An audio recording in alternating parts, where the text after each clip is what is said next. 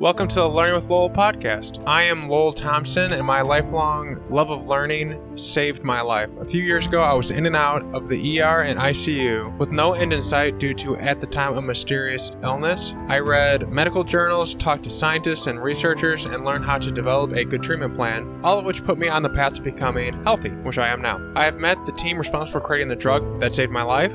And now I'm taking my experiences and love of learning and translating them into interviews with experts, CEOs, and scientists in order to achieve 3 goals in every episode. To have fun and interesting conversations that are enjoyable to listen to learn what these people are developing and creating, to hear what their tactics, strategies, tools, books, and resources they use to accomplish what they were doing, so that you can learn, apply, and see what else is out there and enrich your life with every episode.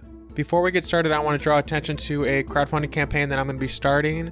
I've been doing this podcast for so many years, and I know a lot of you have been enjoying my content, asking for ways you can give back and help out. This is going to be a big one that you can do. In the show notes, you're going to see a link to a website that's going to show you what I'm working on, kind of the concept, the vision that I'm working with. And if you sign up, if you share it with your friends, you'll get a chance, even if you don't partake in the crowdfunding campaign, to win what I'm making. And what I'm making is an advanced modern hive that'll make it so bees can live and thrive, beekeepers and bee researchers can be connected through data and sensory units put inside the hive so that you can know what's going on in your hive 24/7. So it's easier, there's less confusion, and much more, but I don't want to get into that now. Just check the show notes, sign up, tell your friends. It's really easy. It's going to be a lot of fun, and I can't do this without your help, so please help me out. Today we are joined with James Krall. He has developed tracking software, data collection, and various technologies to monitor and research bees, specifically bumblebees. And in this episode, we get into where his passion came from, how he's a really good photographer. I'm going to link his website in the show notes, but it's called jameskrall.com. So James, spelled normally D and then Krall, like CRALL.com. You can check it out. He has all his publications, research, and he does mentoring on there as well. And that's something he offers later in the episode at the end. If you've ever wanted to find out and kind of identify the different species of bees and really get involved and learn more, this is a great person to talk to, a great person to listen to. And we get into some really cool things with bumblebees, which you don't normally talk about, though they're like the gentle giants of the beekeeping world. So without further ado, let's start hearing about James, his artwork, his pictures, his science-related activities, and much more. And book recommendations at the end. It's a fantastic one. I read it. I noticed that on your website, you have some very beautiful images. Just the landing page in of itself made me feel like... Oh, thank you, yeah. It was almost like something out of Narnia. Not to be completely nerdy about it, but I read a lot of, Narnia is just this beautiful place. But I'm curious, are there some images that you're particularly proud of that you wouldn't mind mentioning? I can link them in the show notes, but that you generally come back to, if not have posted on your wall at home so you can see them every day? Yeah, no, that's a good question. So I actually really like the picture you're referencing from it's from Costa Rica. It's the Las Cruces, the one that's on my homepage. It just has that kind of magical forest feel. I really like that one. I have a couple that they're sort of for their beauty, but also for their utility. I have a couple nice pictures of bumblebees with little tags on that I got with a nice, lucky happenstance of seeing one of my bees outside with a tag on at a flower. So I have a couple of those that I use as kind of stock pretty photos in just about every talk I ever give. So there's a couple of those. And then there are some, I can send you links to them, but there are some pictures that I really like, mainly because they took me a long time to get, but of orchid bees in particular flying as they're kind of coming to visit flowers. So yeah, those are kind of some of my favorites. Have you seen the TED Talk where the guy has this high resolution camera on a bee, on a bee cell, and it slowly starts as a larva and gets really, really big until it's a normal bee and then hatches and moves on? I don't know if I've seen that specific one, but yeah, I definitely have seen some of those absolutely amazing time lapse of development pictures in bees. They're phenomenal. Yeah, they're really beautiful, and I think a lot of times people think bee and they think hornet, and so that I think they help images like the ones you take help show that there's like this beauty there, and they're also not hornets. They look very different. But I'm also curious. I mean, and hornets are beautiful too, but yeah, no, absolutely. Yeah. Bees are totally amazing, gorgeous little creatures, and there's this amazing diversity of them too. So this is something not everybody knows, but there's about 20,000 species of bees on the planet. So, honeybees and bumblebees are pretty, but also there's this kind of dazzling array of bees on our planet, and they are very adorable, very pretty. Do you have a favorite, like, shot in the dark there? This was not one I was curious about, but like, do you have a favorite bee or like a species? I kind of have to go bumblebee just because I spend the most time looking at them, but there's many different species of bumblebees too. I really like one species of bumblebee called Bombus turnarius that I know from kind of Vermont and some of the northern stretches of New England and the eastern U.S. So that's a really pretty bee. It's got this gorgeous red stripe on its abdomen. So that's a pretty bee. But bumblebees in general, they're just the closest to my heart. Mm-hmm. Well, then this will probably make you happy. I actually use bumblebees to help people get over their fear of bees. So like whenever people are like, I'm afraid of bees, they'll like burrow into my ears or something like that and kill me. But I take them out to a field. Like there's usually some around. Bumblebees are awesome. They're always around. And there'll be like one on a flower and it's just going about its day. And I'll like gently poke it off the flower and it goes bzzz, and it's like this most adorable thing because it goes back to work. It does not care as long as like you're not too mean about it. Or like if you just very gently poke it and it'll just like pop off. And like people are like, oh, okay. And then they try and it's like pretty cute. And then they realize, oh, this guy's just going about his day. Like he's not going to hurt anything. So I think bumblebees are like really a gateway drug in terms of like beekeeping and bees in general, because they're like the gentlest. Like they're like elephants of the bee world. Like they're like these little gentle guys that as long as you leave them alone, they never really mess with you. No, that's absolutely true. Especially when they're out foraging, all those female workers out there, which I should mention, so basically all of the bees you see in the middle of summer, those are all sterile females because they live in these social colonies, right? But yeah, when they're out foraging, they're not paying any attention to you. You have to really make them angry to get a sting out of them. And they're fuzzy, which helps too. They got that big fuzzy cute bear look to them. Jumping back to the idea that you take really interesting pictures. I don't know, have you by chance seen the Secret Life of Walter Mitty? There's like, especially about this guy who like travels the world to try to like find this photographer, and the photographer talks about how I didn't let you answer the question. Have you seen that? I have not seen that. I kind of know the movie. It was like a Ben Stiller movie, right? Yeah, it was actually pretty good. Maybe, it's about it's about like this guy who's never like taken a shot, and then he finally does, and he realizes the world's like beautiful and stuff. It's actually really good. But he meets this. He's basically trying to find this photographer, and they're up on this mountain. They see a snow leopard, and the guy doesn't take a picture because he says that there are a lot of times he'll just let the image be the moment be the moment, and he won't try and take a picture of it, and in such a way like not like alter it, because if you're trying to take a picture of a moment, then you're not in the best way like observing the moment in of itself. I think was what the guy was saying, which is kind of like meta about the movie and but I'm curious, do you do that?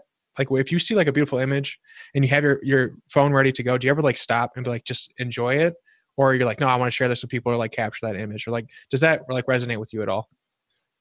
Oh, no, that definitely resonates with me. Yeah, because this is, I think, especially true for insects, where usually if you're trying to get these pretty up-close shots, you don't see this when you see the picture, but in reality, what that looks like is usually laying down about 2 inches away from some flower and getting all up in a bee's business to try and get a nice close macro shot. And so you're totally messing with whatever they're doing. So if you want to pay attention to what animals are doing in their natural environment and really kind of be there with them and learning and paying attention to what they're doing, you can't really be in there trying to take pictures. So yeah, no, for sure that resonates with me. I think it's definitely the Schrodinger's cat of insect world. You can't really be paying attention to it and take a picture of it at the same time. Mm-hmm. So one of the things before we like spend the rest of the episode talking about bees, I'm curious, other than taking beautiful images, is there anything else that you're really nerdy and passionate about that you wouldn't mind sharing? Oh, me think about that one. And it has to be nerdy specific. It could be anything. If you're like just Although, really excited about like tree bark, like I'll love to hear about why you like tree bark. You know, it doesn't have to be yeah, right. you love. No, I'd say the most probably surprising thing that I am into nerding out about, and that some folks might consider nerdy, is local politics. So I've gotten pretty into working on sort of local campaigns for office and given my partial background as a data scientist, I like looking at sort of numbers and thinking about that strategy. So that's probably the most surprising nerdy thing I do, being a biologist by day and then helping run local political campaigns in the evening. Or you probably like the math guy that's like going around on the internet. I don't know. I'll probably cut this out so we don't get into politics. But that there's like there's one of the presidential candidates that's not local, but like he's very like a data. Oh, Andrew Yang. Yeah. I've been reading a lot. Andrew Yang. Yeah. So like I don't know. He seems like a math guy, so that's why I connected the two. I'm also like very hesitant to say anymore because I don't want like people like listening and be like, oh, you're just like trying to push this guy. But I just thought it was interesting. Yeah. No, I mean. Yeah. No worries. And yeah. Yeah. Have you ever read Rules for Radicals? I hear it's a really great book to understand like how to like change things in a local political way. Yeah, no, I have not actually read it, but I do feel like I've sort of secondhand read it because it's the Bible for everybody that does kind of local organizing stuff.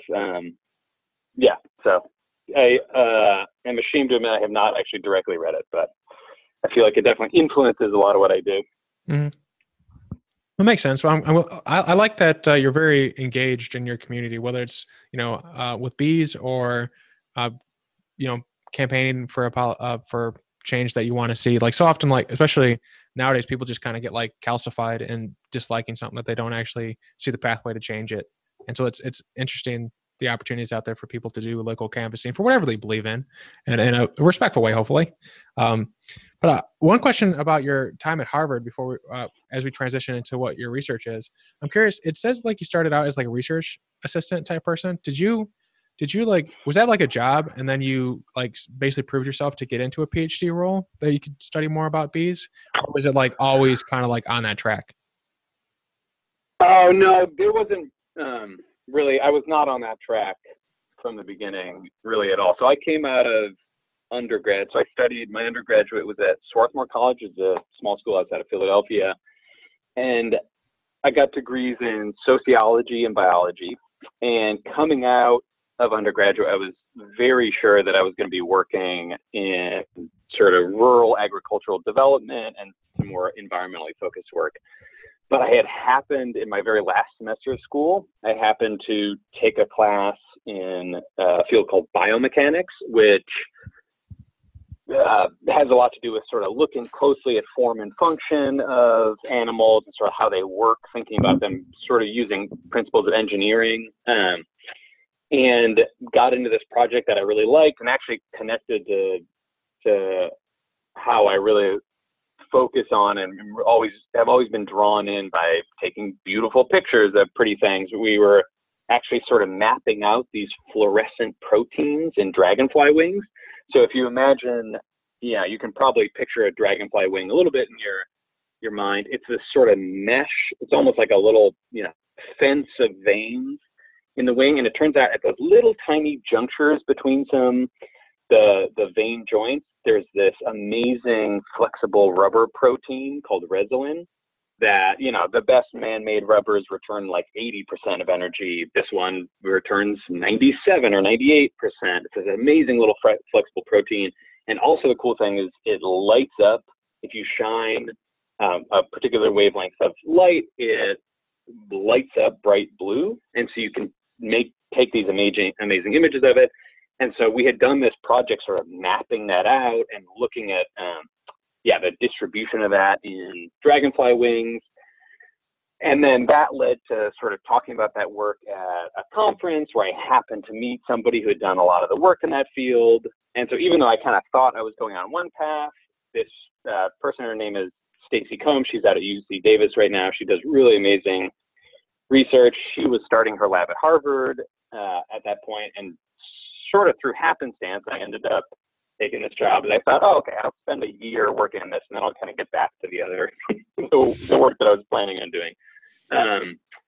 But I ended up really liking it, and then we stuck around for a while.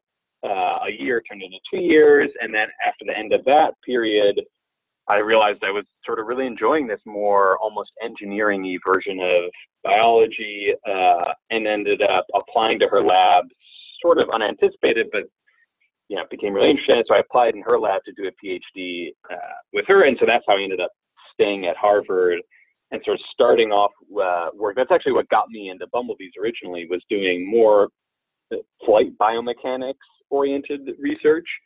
And so bumblebees were kind of my gateway drug into social behavior and thinking about social insects more generally, mainly because you can order them in a box in the middle of winter, and so you're not restricted to just doing research in the summer. How did you find your way into the neonicotinoid space? Yeah, so that was somewhat more recent. So by the end of my PhD, I had ended up focusing on questions that kind of had to do with how bees within, and bumblebees in particular, within a colony behave, how different animals are, and what that kind of variation of behavior does and what it kind of means for bumblebee colonies. And to do that kind of work, I had been developing tools where I could sort of look inside of a bumblebee colony and use a computer to start automatically identifying what bees were doing. So in general, kind of developing computer-based tools that can open up the black box of a bumblebee colony, and that's a black box both in sort of a metaphorical sense, but also in a literal sense, because bumblebees, you might know this, but they live underground for the most part. So they're literally living in dark holes in the ground, right? And so, as you can imagine, that's generally a little harder to study, and especially sort of tracking behavior the way we've traditionally done it with, having a human put a little number on the back of a bee and follow it for a long time. Pretty challenging way to study behavior, especially at scale. And so it sort of limited the insight we had into, looking inside of a bumblebee colony and what was going on. So really, I kind of developed some of those tools with questions in mind that were focused primarily on really basic fundamental questions about bumblebee biology. But as we were developing those tools, I was sort of reading more and learning more about the world of neonicotinoids and the continuous exposure that these organisms have to these compounds, which work by basically targeting really important receptors in the central nervous system of bees. And there had been a lot of work on what the effects of those compounds were on some aspects of biology, but really a big question mark is what they do inside of the nest. And so for me, there was just kind of a moment when actually someone else in the lab was working on what the effects of these compounds were on foraging behavior.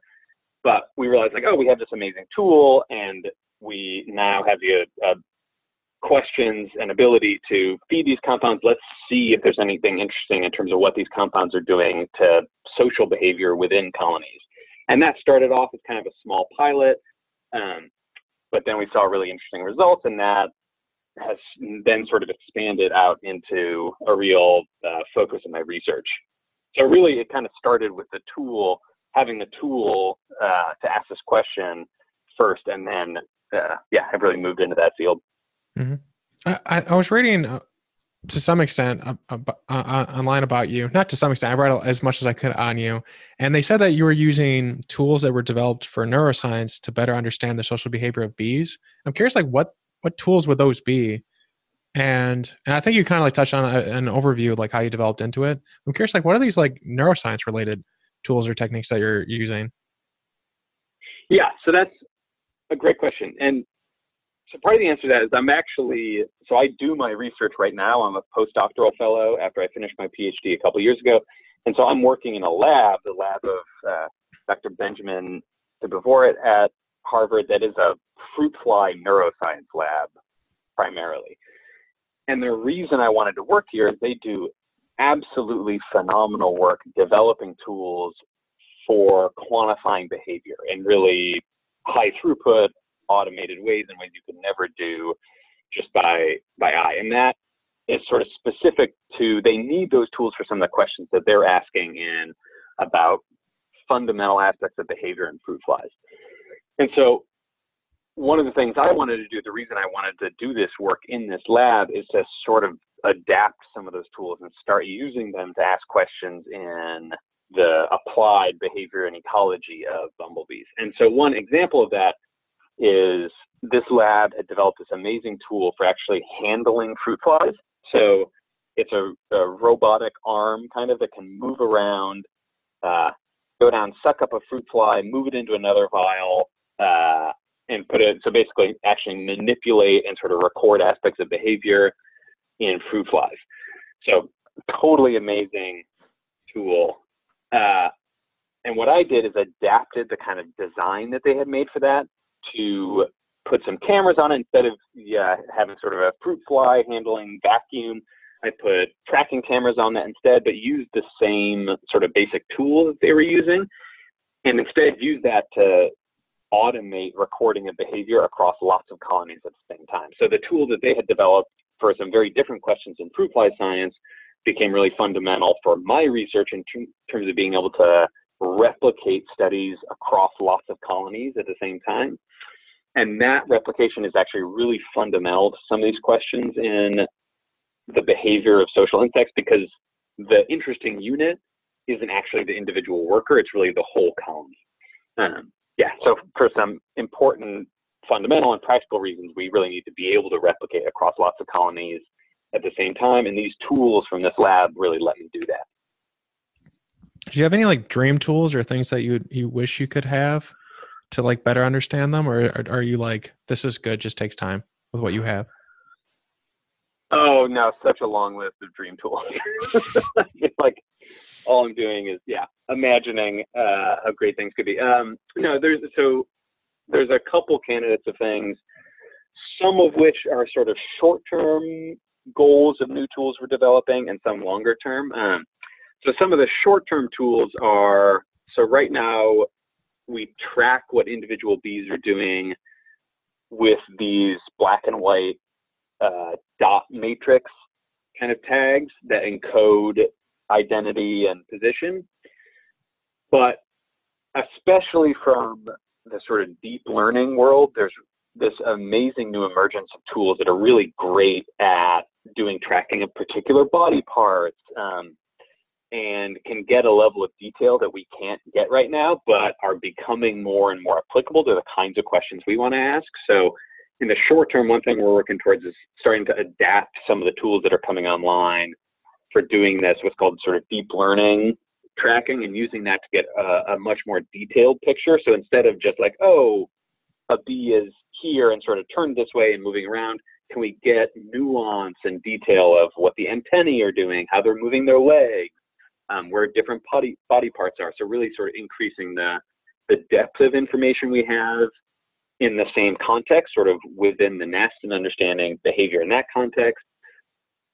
And then one of the biggest goals of what I would absolutely love to see, and I think we'll have in the next 10 or 20 years, but we have some work to get there, is to be able to not just track what bees are doing when they're inside of the nest, but what they're doing as they're moving around freely in the environment. So for example, in like birds right now, with GPS tags and other kinds of technology, we can continuously track essentially where they are in 3 dimensions for really long extended periods. And that gives us really amazing information about how birds are interacting, say in flocks, how they're using their environment, their flight performance in different contexts, all these amazing insights into the sort of ecology of these animals. But those GPS tags and all that technology just isn't small enough to fit on the back of a bee yet. So we're going to have some other tools. But I think, to me, that would be really exciting if we could start saying, we can follow what bees are doing inside of the colony, but we also can understand when workers are going out to the world and sort of going and gathering food resources out from the real environment, what they're doing out there.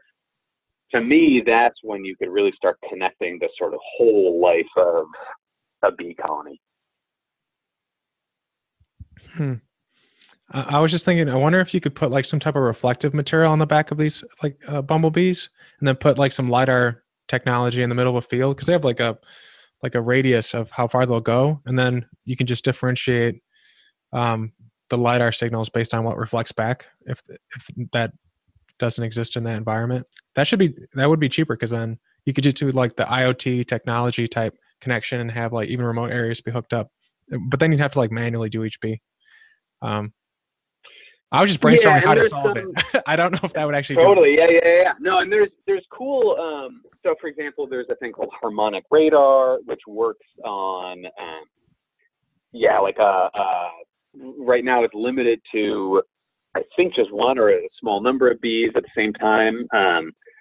But yeah, so that's one again. There, you can attach telemetry tags, and we've actually been playing around with that a little bit. So there is sort of a world of potential tools. But yeah, for me, especially if we could sort of map out the behavior of every worker in the hive over their full sort of lifetime behavior, that would be amazing. Yeah, so I think there might be some imaging solutions. There might be some new sort of electronic solutions. There's a lot of things that I think are worth exploring, but that's sort of, if we have something, I'll be very happy if and when we have that in 10 years. Mhm. Makes sense. I was curious, is there anyone in particular doing the deep learning? Is there like a program or people that you would use or that you think are doing good work right now that you think will be eventually be what you end up using? Oh, there's a bunch of people doing great work. Yeah, so a couple specific examples that we're paying a lot of attention to is there's a program called Deep Lab Cut, which was developed here at Harvard, actually, by Mackenzie and Alex Mathis, among others in the Murphy Lab. Yeah, so they've done some really nice sort of adapting some of the tools, sort of building on other developments in deep learning and starting to apply those tools to more animal behavior, and they're neuroscientists. There's another group, Ian Cousins' lab at the University of Konstanz and the Max Planck Institute over in Germany. Jake Graving, a grad student from their lab, just released a really cool other example of tools on this front that's sort of similar but a little different. So there's a lot of movement in this field right now on doing this kind of tracking. So yeah, there's a lot of folks we're paying attention to. All right, sweet. I'm going to check them out as well. I have a friend out in Waymo and a couple other people that I've interviewed that are doing this deep learning stuff. It's just utterly fascinating what you can do.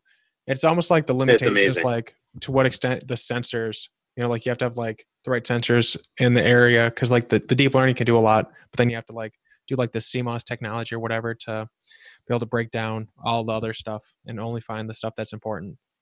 That is like me not trying to be technical about about no, that's great, yeah, but no, and I think what's amazing is there's this combination. I think a lot of it's coming from driverless cars and all these other real world like commercial and other applications that are helping drive not only like making the technology really cheap, like for example now there's like little chips that can run essentially these deep learning networks that used to be like, oh, you need a huge fancy computer to do it on a desktop. But now for $100, you can get a little unit that basically runs a Raspberry Pi, a computer, and these deep learning processing scripts for, $100, which is just unimaginable a decade or two ago. So I think it's really cool, even if, I don't think anybody had in mind like bumblebee behavioral ecology when they're developing those tools, but it has these really awesome sort of knock-on effects for our research. So I'm sorry if like you said the name of the $100-ish thing and then we clipped out, but what is the name of it so I can put it in the show notes? I don't know if I said it. So what is it? It's Google AIY, I think is the unit that I'm thinking of. So it's like artificial intelligence, but so instead of DIY, AIY. Yeah. But there's a few different units that are all kind of in that price range, like $100 or a couple $100. There's a unit called a Coral unit. Yeah, so there's really sort of a whole family of these things developing right now. Oh, sweet.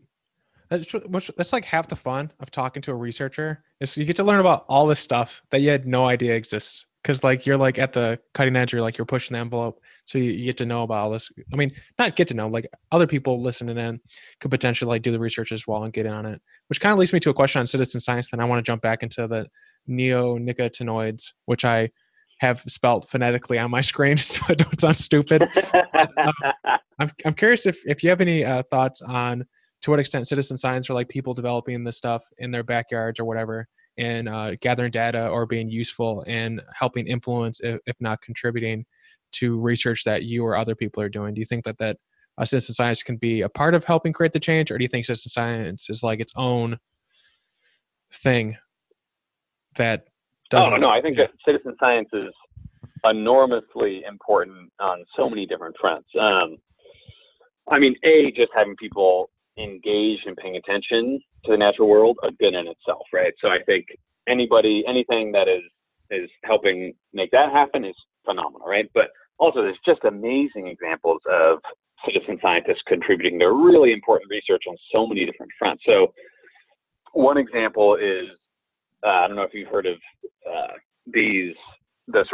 one of the papers that really sparked the recent kind of insect Armageddon worry that 76% of insect biomass has declined in Germany in the past I think it was 27 years. I don't know if I'm not sure if that's news to you or any listeners, but there's a New York Times article. There's been a lot of really important public recognition of, oh man, we might be seeing really critical and rapid declines in insect populations across the globe. And that one study wasn't definitive. There's a lot of questions, and we really just don't know the state of a lot of insect populations across the globe. But that paper, that original study from Germany, was really citizen scientists and sort of an entomology club, to my understanding, that had been collecting this data over the long period, right? So you had this dedicated core that had been creating this phenomenal data set that turned into a really important scientific publication.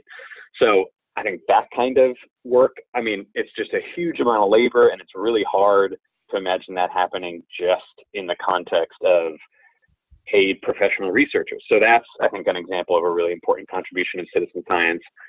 Also, there's a ton of efforts bumblebees are in some ways a lucky species to work on because people love them and they pay attention to them, and so they're actually really well mapped. And so I use public databases all the time to look at where the range of the bumblebees I'm interested in are, to look at sort of patterns over time.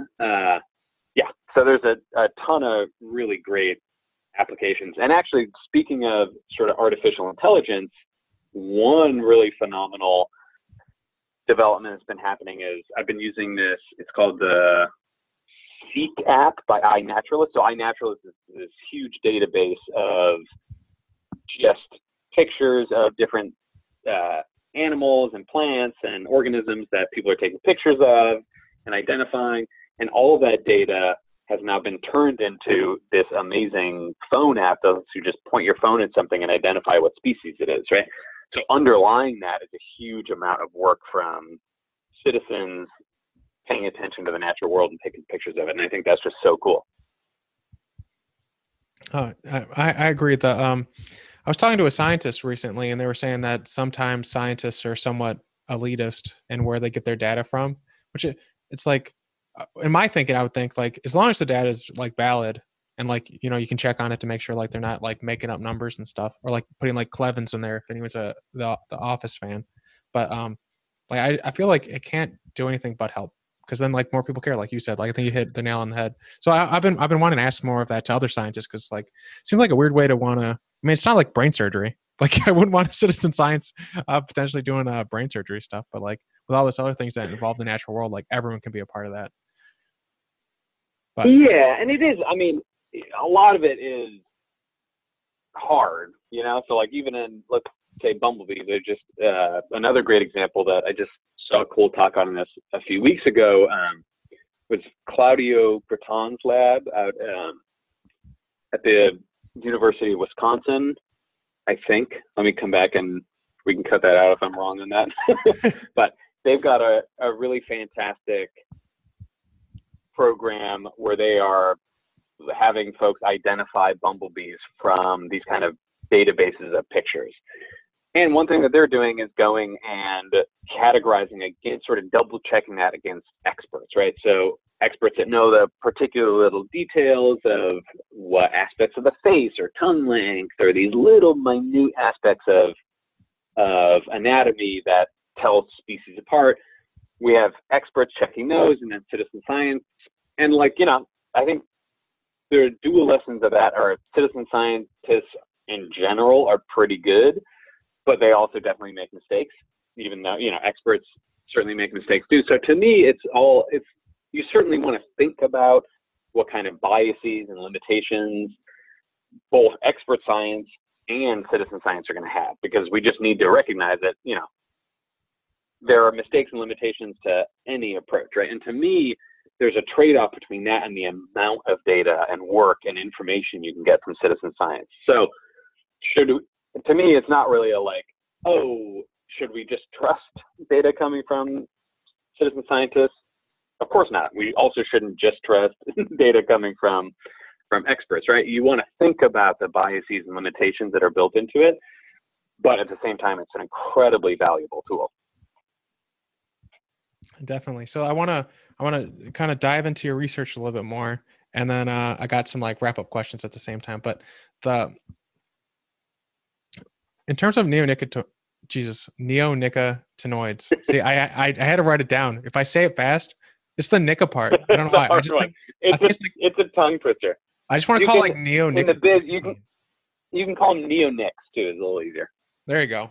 Neonics. So in terms of the neonic research that you've been doing, or that you're excited about, I feel like neonicotinoids, they're like a relatively recent thing that's been popping up more and more and more. And I feel like it's not something that's been recent in terms of what it's been going on. And so I'm curious, in terms of your life, I don't know if that's true. Like maybe that's just an impression I have, but I feel like it's probably been going on for like decades, and we just didn't know what was going on to such an extent involving bees. And that since we've been researching more about colonial collapse disorder and everything else going on, that we've started to like pinpoint, hey, this is one vertical that is being effective, or that's affecting bees in this way. But how did you come to learn about neonicotinoids? And then maybe not how do you come to learn about it, but like, is that the general history of it? Is that actually how it went, or am I just dumb and I think differently? No. I think that's, you know, you got the major contours, right? So it is, so neonics are relatively recent in the sense that they've only been around for a couple decades. So they came on the market in the 90s. And since then have sort of rapidly risen to global dominance. So they're the most widely used class of insecticides globally currently. And it is certainly right that by, you know, the mid 2000s, when they were being extremely widely used globally, certainly effects were likely already happening that maybe we weren't fully paying attention to at first. And part of the story on that is that the way, both back then and still currently, that we test whether or not new agrochemicals and pesticides in particular are safe is a pretty limited way, right? So there are wonderfully tests to make sure that new pesticides aren't directly harmful to bees, and in particular honeybees, and that's an important note. So for example, when a new pesticide is being checked whether or not it can be released on the market, there are tests that we want to say, okay, here are the concentrations that we think bees are going to be exposed to. And if we expose in some different ways, honeybees, what are the sort of toxic levels, right? And there's limitations on that then say like, okay, below these levels of toxicity, that's where we're going to set the limits on whether or not these are safe, and what sort of concentrations can be used. But that's a really pretty limited way of thinking about whether or not chemicals have a negative impact, especially for neonics. So again, sort of rewinding a little bit, the way that neonics work is that they target the central nervous system of insects, right? So they target really common, they mimic a very common neurotransmitter in the insect central nervous system. So it's perhaps not surprising that there might be effects below sort of acutely toxic, right? So even if a bee isn't falling over dead, maybe it has some sort of low-level impaired behaviors that still nonetheless are negative, even if it's not directly toxic, right? And this is really exactly what we started to see. So Neonics went through that initial sort of safety check on honeybees, got registered and got released, at least in the United States, and then sort of took over the market. And then we started realizing, at first sort of through anecdotal observations, and then more and more through careful quantitative studies, we started finding that, in fact, even relatively low levels of exposure to these compounds still have negative impacts on, say, colony growth, right? And some of that is from both field and lab studies, right? And so the kind of levels of concentration we're talking about are, the way these compounds are used is usually they are most commonly applied as a seed coating. So a little bit is applied to a seed before it's planted, and then they're called systemic insecticides. So they're actually taken up by plant tissues and end up showing up in every tissue of the sort of adult plant, even after just the seed is treated. So if you're a farmer that wants to protect your crops, that seems like a real advantage, right? Because every leaf, stem, every part of your plant for the sort of lifetime of the plant has some of this compound in it and is protected. The downside is that systemic nature of the pesticide also means it shows up in nectar and pollen that, for example, beneficial insects like bees are feeding on. And so the concentrations that we now know can negatively impact colony growth and health are these really low concentrations that we see, months after an initial seed treatment. So we're talking in the levels of very low parts per billion of these compounds in nectar. So really like trace levels. But even, hello? Yeah. No, I'm still here. Oh, sorry. I got a weird sound from something. Okay, I can say more. Right, I've been trying not to say mm-hmm. Oh, no. It was my phone made some sound like something was being canceled. I don't know, it was weird. Okay. Sorry, yeah. So pick that up where I was talking. So trace amounts. Even these very low trace levels of these compounds, we now know can reduce, for example, bumblebee colony growth in the field. These realistic applications in fields reduce sort of solitary and native bee populations. Interestingly, it seems like honeybees are actually the least affected. So, for example, one study recently found that in the same field and the same application conditions, honeybees essentially were unaffected by exposure to these compounds. Bumblebees had kind of intermediate, strong, but still not totally devastating effects on bumblebees. And then solitary bees, by some metrics, were just totally wiped out. So it seems like there's some variation across species in terms of how strong these effects are. But sort of in general, the story that has emerged, so initially we kind of thought these compounds were safe, and then we realized that even these low levels of exposure are still impacting colonies. And there had been a lot of great work on what some of the mechanisms were. So, for example, a lot of work on what exposure at flowers might do to foragers in the bee colony.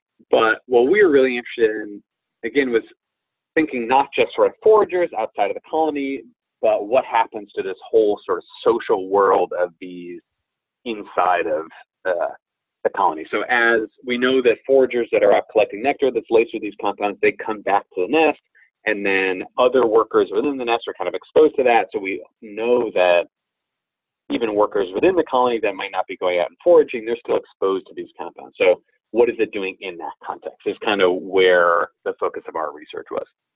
So what is a question you have that you do not have the answer to? And that maybe someone listening could give you the answer.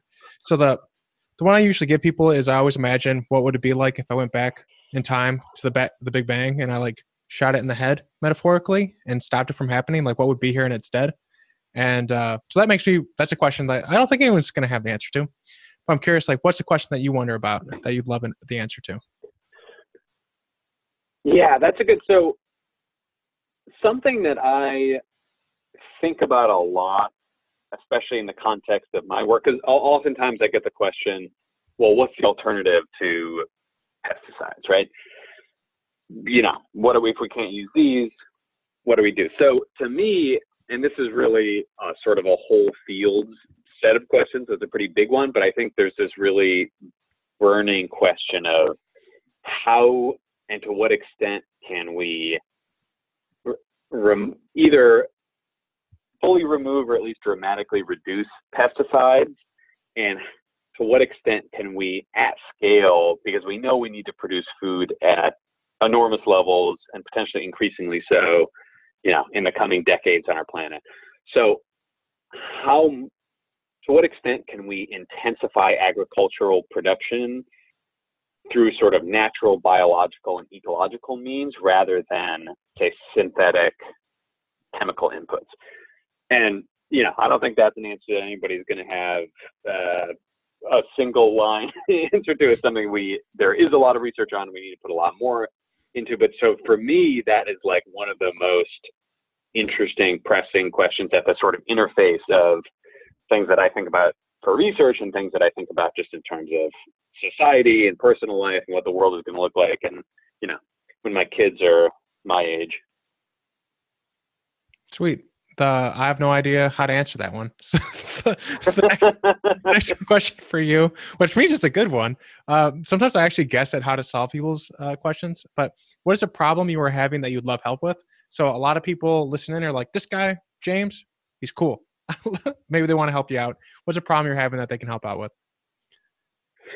Yeah, in terms of something that we would love, and this is almost maybe kind of a citizen science adjacent question, is a sort of new research angle that I'm really interested in is thinking about how social insects like bumblebees, because they're actually sort of warm-blooded as a whole colony, they actually incubate their young and sort of regulate temperature within inside the nest. And I'm really interested in thinking about how that changes across sort of geographical gradients. So especially starting next spring, I'm going to start sort of exploring different localities to look for, in particular, Bombus impatiens queens. So in the beginning of spring, the queens will emerge. And then what we really want to do is sort of collect queens all the way from, Maine or Canada down to Florida, where the species Bombus impatiens goes. And we love to look at how sort of behavior and physiology vary across that range. So any listeners that see bumblebee and queens across that range and want to help me scope out field sites, that would be enormously helpful. Additionally, if you live in those areas and you don't know how to do that, you probably could contact James if he's open to it, and he could tell you how to do it, or send you a guide. Would they? Very much so. Okay, I would love to hear from you. Yeah. So like, even if you don't know how, and quite frankly, if you don't know how, wouldn't it be cool to learn how to identify bumblebees in your backyard, especially if you live on the East Coast? You should contact him. All right. So what is a book or resource you would recommend people check out involving somewhat involving beekeeping, or just anything that you're passionate about? So there's one, this is, close to the hilt, but I really love, one of my first sort of forays into this field, and a reason I became really fascinated with bumblebees was there's this amazing guy named Bernd Heinrich, who is retired now, but worked up at the University of Vermont. He's an amazing naturalist, writer, but also had a career as just a phenomenal research biologist. And he worked on bumblebees, and he wrote a book called Bumblebee Economics, which I think is just one of the most beautifully written, fascinating for scientists because there's this amazing research in it, but totally readable for just about anybody interested in the natural world. So I would totally recommend picking up that book if you want to think about how sort of bumblebees work as little behavioral machines and how they deal with extreme temperatures in particular. James Krall, and that was James Krall. Remember to check him out at jamesdkrall.com. See all of his research, get into his artwork, and more. Definitely check out that book he recommended. It actually was a fantastic read. It'll be in the show notes as well for those who were just listening. If there's someone that you want to have me interview, let me know. I will add them. There's still a little room, and I'm finishing off, but you should get a lot of bee content this month. They talk about Bee Week. We're getting a bee month. Additionally, remember to check out in the show notes the link to the website for the crowdfunding campaign that I'm going to be running soon. If you've liked the podcast, if you've liked the episode, if you want to help out, check the link, sign up, share it with your friends, and every person, every time you get someone to sign up, any of this type of information is another chance that you're going to win. One of the things that I'm making, and what I'm making is basically a modern beehive. I'm talking stainless steel, aerogel insulation, sensors, data analytics, all that stuff, easily accessible 24/7, and that's going to be the crowdfunding campaign. But don't forget to subscribe and leave a review. We can be found on Twitter @LowellWasHere, Facebook, and on the website learningwithlowell.com. Also sign up for the newsletter where you can hear amazing content every Monday, new episodes every Tuesday, and new blog posts around every Thursday. Remember to share and tell your friends. Please and thank you.